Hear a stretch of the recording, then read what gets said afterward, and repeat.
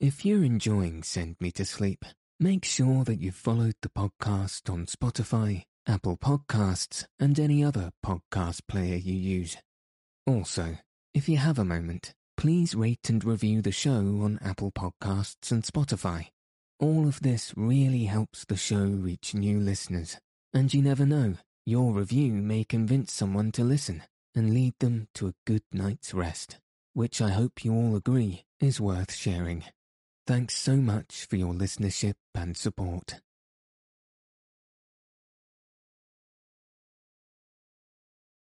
Good evening. Tonight, I'll be reading chapters 21 and 22 of A Journey to the Centre of the Earth by Jules Verne. So let your eyes fall heavy, and your breath soften as we settle in for a peaceful night's sleep.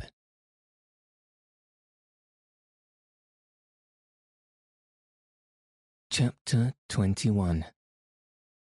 Under the Ocean. By the next day, we had nearly forgotten our past sufferings.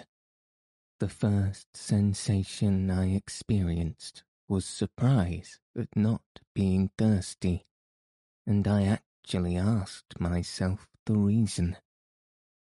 The running stream, which flowed in rippling wavelets at my feet, was the satisfactory reply. We breakfasted with a good appetite, and then drank our fill of the excellent water. I felt myself quite a new man, ready to go anywhere my uncle chose to lead. I began to think, why should not a man as seriously convinced as my uncle succeed with so excellent a guide as worthy Hans, and so devoted a nephew as myself? These were the brilliant ideas which now invaded my brain. Had the proposition now been made to go back to the summit of Mount Sneffels, I should have declined the offer in a most indignant manner. But unfortunately, there was no question of going up. We were about to descend farther into the interior of the earth. Let us be moving, I cried, awakening the echoes of the old world. We resumed our march on Thursday at 8 o'clock in the morning. The great granite tunnel, as it went round by sinuous and winding ways, presented every now and then sharp turns, and in fact all the appearance of a labyrinth. Its direction, however, was in general towards the southwest. My uncle made several pauses in order to consult his compass. The gallery now began to trend downwards in a horizontal direction, with about 2 inches of fall in every furlong. The murmuring stream flowed quietly at our feet. I could not but compare it to some familiar spirit guiding us through the earth, and I dabbled my fingers in its tepid water, which sang like a naiad as we progressed. My good humour began to assume a mythological character. As for my uncle, he began to complain of the horizontal character of the road. His route, he found, began to be indefinitely prolonged, instead of sliding down the celestial ray, according to his expression. But we had no choice, and as long as our road led us towards the centre, however little progress we made, there was no reason to complain. Moreover, from time to time, the slopes were much greater, the naiad sang more loudly, and we began to dip downwards in earnest. As yet, however, I felt no painful sensation. I had not got over the excitement of the discovery of water. That day and the next, we did a considerable amount of horizontal and relatively very little vertical travel. On Friday evening, the 10th of July, according to our estimation, we ought to have been 30 leagues to the south-east of Reykjavik, and about 2 leagues and a half deep. We now received a rather startling surprise. Under our feet there opened a horrible well. My uncle was so delighted that he actually clapped his hands as he saw how steep and how sharp the descent was. "Ah, ah," he cried in rapturous delight. "This will take us a long way. Look at the projections of the rock. Ha!" he exclaimed. "It's a fearful staircase." Hans, however, who in all our troubles had never given up the ropes, took care to dispose of them as to prevent of any accidents.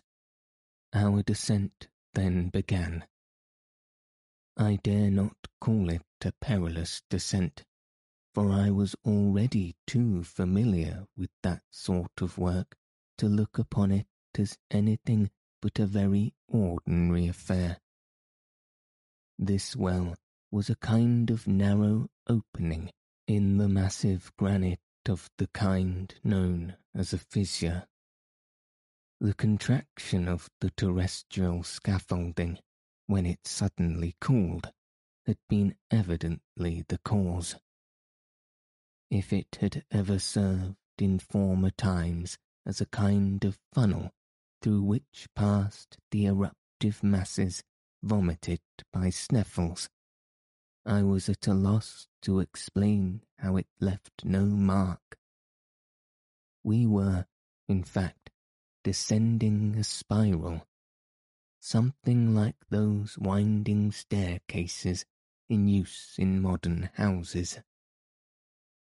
We were compelled every quarter of an hour or thereabouts to sit down in order to rest our legs. Our calves ached. We then seated ourselves on some projecting rock, with our legs hanging over, and gossiped while we ate a mouthful, drinking still from the pleasantly warm running stream which had not deserted us. It is scarcely necessary to say that in this curiously shaped fissure the Hassenbach had come a cascade to the detriment of its size. It was still, however, sufficient and more for our wants. Besides, we knew that, as soon as the declivity ceased to be so abrupt, the stream must resume its peaceful course. At this moment it reminded me of my uncle, his impatience and rage, while when it flowed more peacefully, I pictured it to myself the placidity of our Icelandic guide. During the whole of 2 days, the 6th and the 7th of July, we followed the extraordinary spiral staircase of the fissure, penetrating 2 leagues farther into the crust of the earth, which put us 5 leagues below the level of the sea. On the 8th, however, at 12 o'clock in the day, the fissure suddenly assumed a much more gentle slope, still trending in a southeast direction. The road now became comparatively easy, and at the same time dreadfully monotonous. It would have been difficult for matters to have turned out otherwise. Our peculiar journey had no chance of being diversified by landscape or scenery. At all events, such was my idea. At length, on Wednesday the 15th, we were actually 7 leagues, 21 miles, below the surface of the earth, and 50 leagues distance from the mountain of Sneffels. Though, if truth be told, we were very tired. Our health had resisted all suffering, and was in a most satisfactory state. Our traveller's box of medications had not even been opened.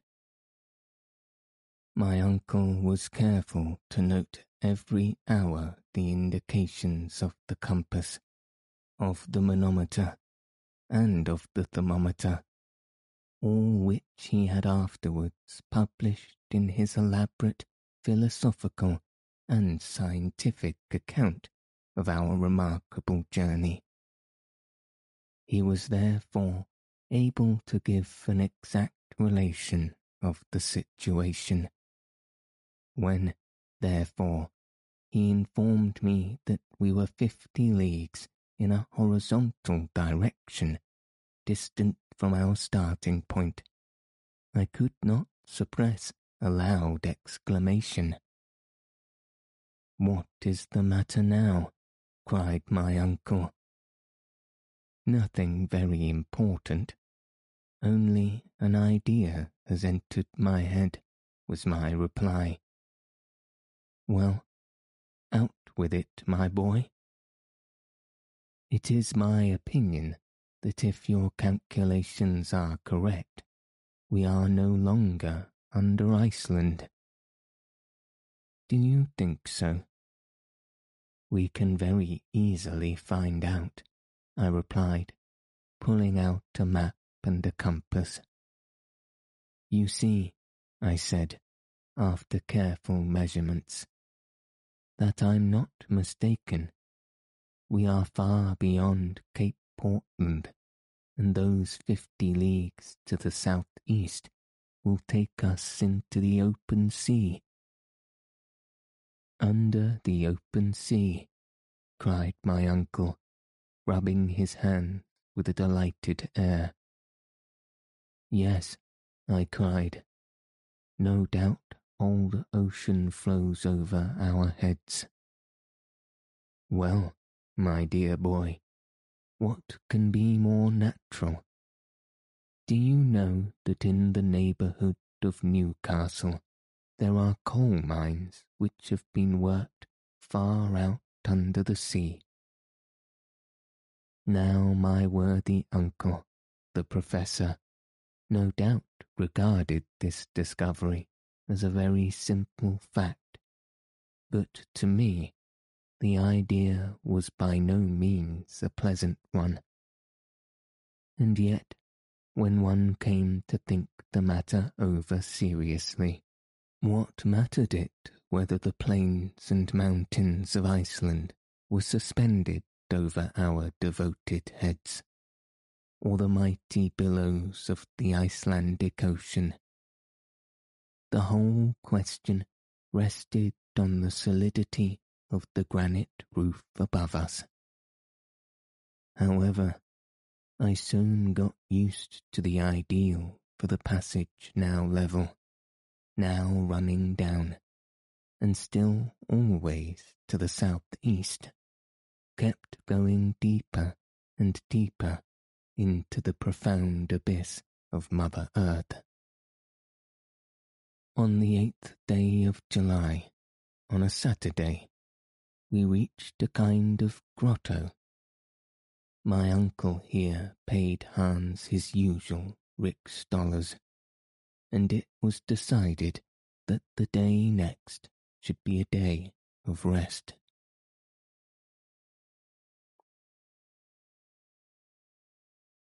Chapter 22. Sunday Below Ground.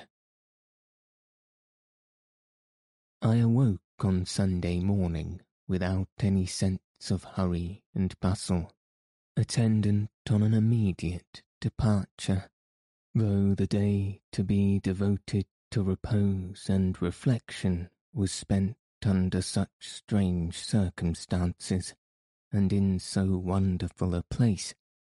The idea was a pleasant one. Besides, we all began to get used to this kind of existence. I had almost ceased to think of the sun, of the moon, of the stars, of the trees, houses and towns, in fact, about any terrestrial necessities. In our peculiar position, we were far from above such reflections.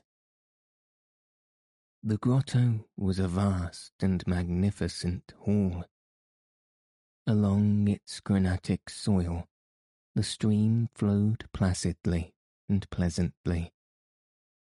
So great a distance was it now from its fiery source that its water was scarcely lukewarm, and could be drunk without delay or difficulty.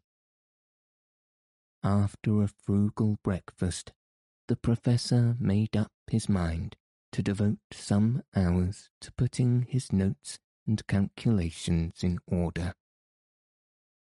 In the first place, he said, I have a good many to verify and prove. In order that we may know our exact position, I wish to be able, on our return to the upper regions, to make a map of our journey, a kind of vertical section of the globe, which will be, as it were, the profile of the expedition. That would indeed be a curious work, uncle, but can you make your observations with any like certainty and precision? I can. I have never on any occasion failed to note with great care the angles and slopes. I am certain as to having made no mistake. Take the compass and examine how she points. I looked at the instrument with care. East, 1/4 southeast. Very good, resumed the Professor, noting the observation, and going through some rapid calculations. I make out that we have journeyed 250 miles from the point of our departure. Then the mighty waves of the Icelandic are rolling over our heads. Certainly.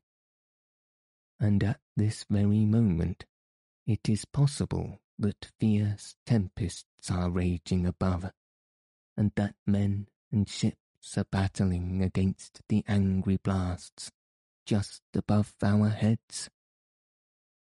It is quite within the range of possibility, rejoined my uncle, smiling. And that whales are playing in shoals, thrashing the bottom of the sea, the roof of our adamantine prison. Be quite at rest on that point. There is no danger of their breaking through. But to return to our calculations, we are to the southeast, 250 miles from the base of Sneffels, and according to my preceding notes, I think we have gone 16 leagues in a downward direction.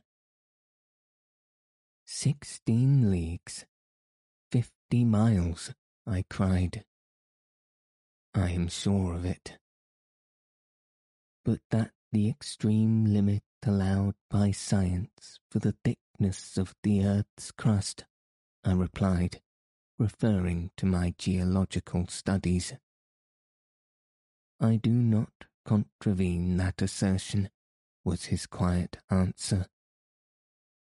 And at this stage of our journey, according to all known laws of the increase of heat, there should be a temperature here of 1500 degrees of Reaumur. There should be, you say, my boy. In which case, this granite would not exist, but be in a state of fusion. But you perceive, my boy, that it is not so, and that facts, as usual, are very stubborn things, overruling all theories. I am forced to yield to the evidence of my senses, but I am nevertheless very much surprised. What heat does the thermometer really indicate? Continued the philosopher. 27/6. So that science is wrong by 1474 degrees and 4/10, according to which it is demonstrated that the proportional increase in temperature is an exploded error. Humphrey Davy here shines forth in all his glory. He is right, and I have acted wisely to believe him. Have you any answer to make to this statement? Had I chose to have spoken, I might have said a great deal. I in no way admitted the theory of Humphrey Davy.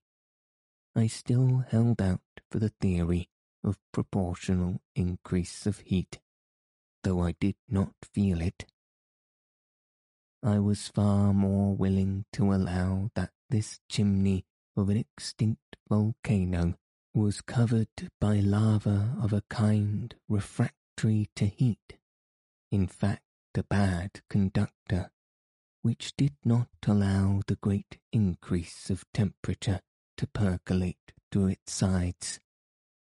The hot water jet supported my view of the matter, but without entering on a long and useless discussion, or seeking for new arguments to convert my uncle, I contented myself with taking up facts as they were.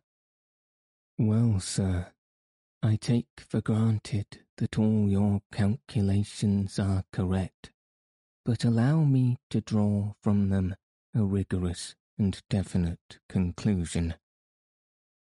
Go on, my boy, have your say, cried my uncle good-humouredly.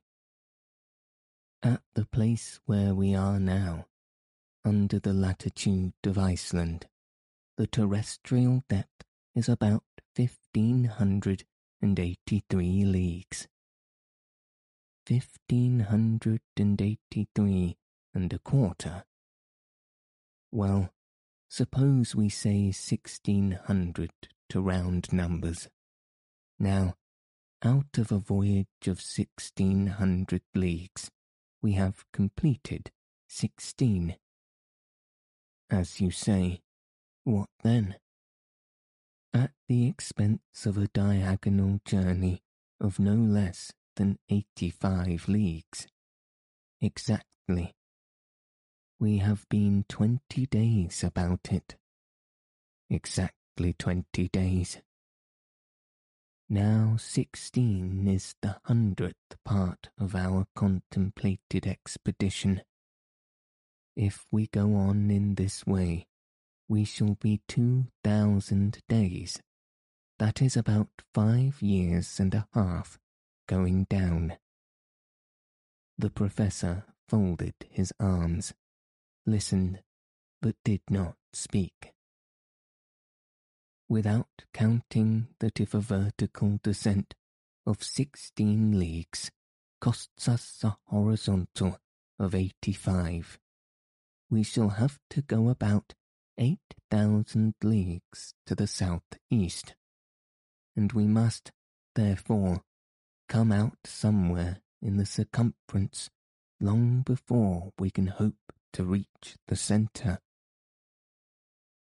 "Bother your calculations," cried my uncle in one of his old rages. "On what basis do they rest? How do you know that this passage does not take us direct to the end we require? Moreover, I have in my favour, fortunately, a precedent. What I have undertaken to do, another has done, and he having succeeded, why should I not be equally successful? I hope, indeed, you will, but still, I suppose I may be allowed to—" "You're allowed to hold your tongue," cried Professor Hardwigg, "when you talk so unreasonably as this." I saw at once that the old doctorial professor was still alive in my uncle, and fearful to rouse his angry passion, I dropped the unpleasant subject. "Now then," he explained, "consult the manometer. What does that indicate?" "A considerable amount of pressure." "Very good. You see, then, that by descending slowly, and by gradually accustomizing ourselves to the density of this low atmosphere, we shall not suffer." "Well, I suppose not, except it may be a certain amount of pain in the ears," was my rather grim reply. "That, my dear boy, is nothing, and you will easily get rid of that source of discomfort by bringing the exterior air in communication with the air contained in your lungs." "Perfectly," said I, for I had quite made up my mind in no wise to contradict my uncle. "I should fancy almost that I should experience a certain amount of satisfaction in making a plunge into this dense atmosphere. Have you taken note of how wonderfully sound is propagated?" "Of course I have. There can be no doubt that a journey into the interior of the earth would be an excellent cure for deafness." "But then, uncle," I ventured mildly to observe, "this density will continue to increase." "Yes, according to a law which, however, is scarcely defined. It is true that the intensity of weight will diminish just in proportion to the depth to which we go. You know very well that it is on the surface of the earth its action is most powerfully felt, while on the contrary, in the very centre of the earth, bodies cease to have any weight at all." "I know that is the case, but as we progress, will not the atmosphere finally assume the density of water?" "I know it, when placed under the pressure of 710 atmospheres," cried my uncle with imperturbable gravity. "And when we are still lower down?" I asked, with natural anxiety. Well, lower down, the density will become even greater. Then how shall we be able to make our way through this atmospheric fog? Well, my worthy nephew, we must ballast ourselves by filling our pockets with stones, said Professor Hardwigg. Faith, my uncle, you have answered for everything, was my only reply. I began to feel that it was unwise of me to go any farther into this wide field of hypothesis, for I should certainly have revived some difficulty, or rather impossibility, that would have enraged the Professor. It was evident, nevertheless, that the air under a pressure which might be multiplied by thousands of atmospheres would end by becoming perfectly solid, and that then, admitting our bodies resisted the pressure, we should have to stop. In spite of all the reasonings in the world, facts overcome all arguments. But I thought it best not to urge this argument. My uncle would simply have quoted the example of Sortnersum. Supposing the learned Icelander's journey ever really to have taken place, there was one simple answer to be made. In the 16th century, neither the barometer nor the manometer had been invented. How, then, could Sortnersum have been able to discover when he did reach the centre of the earth?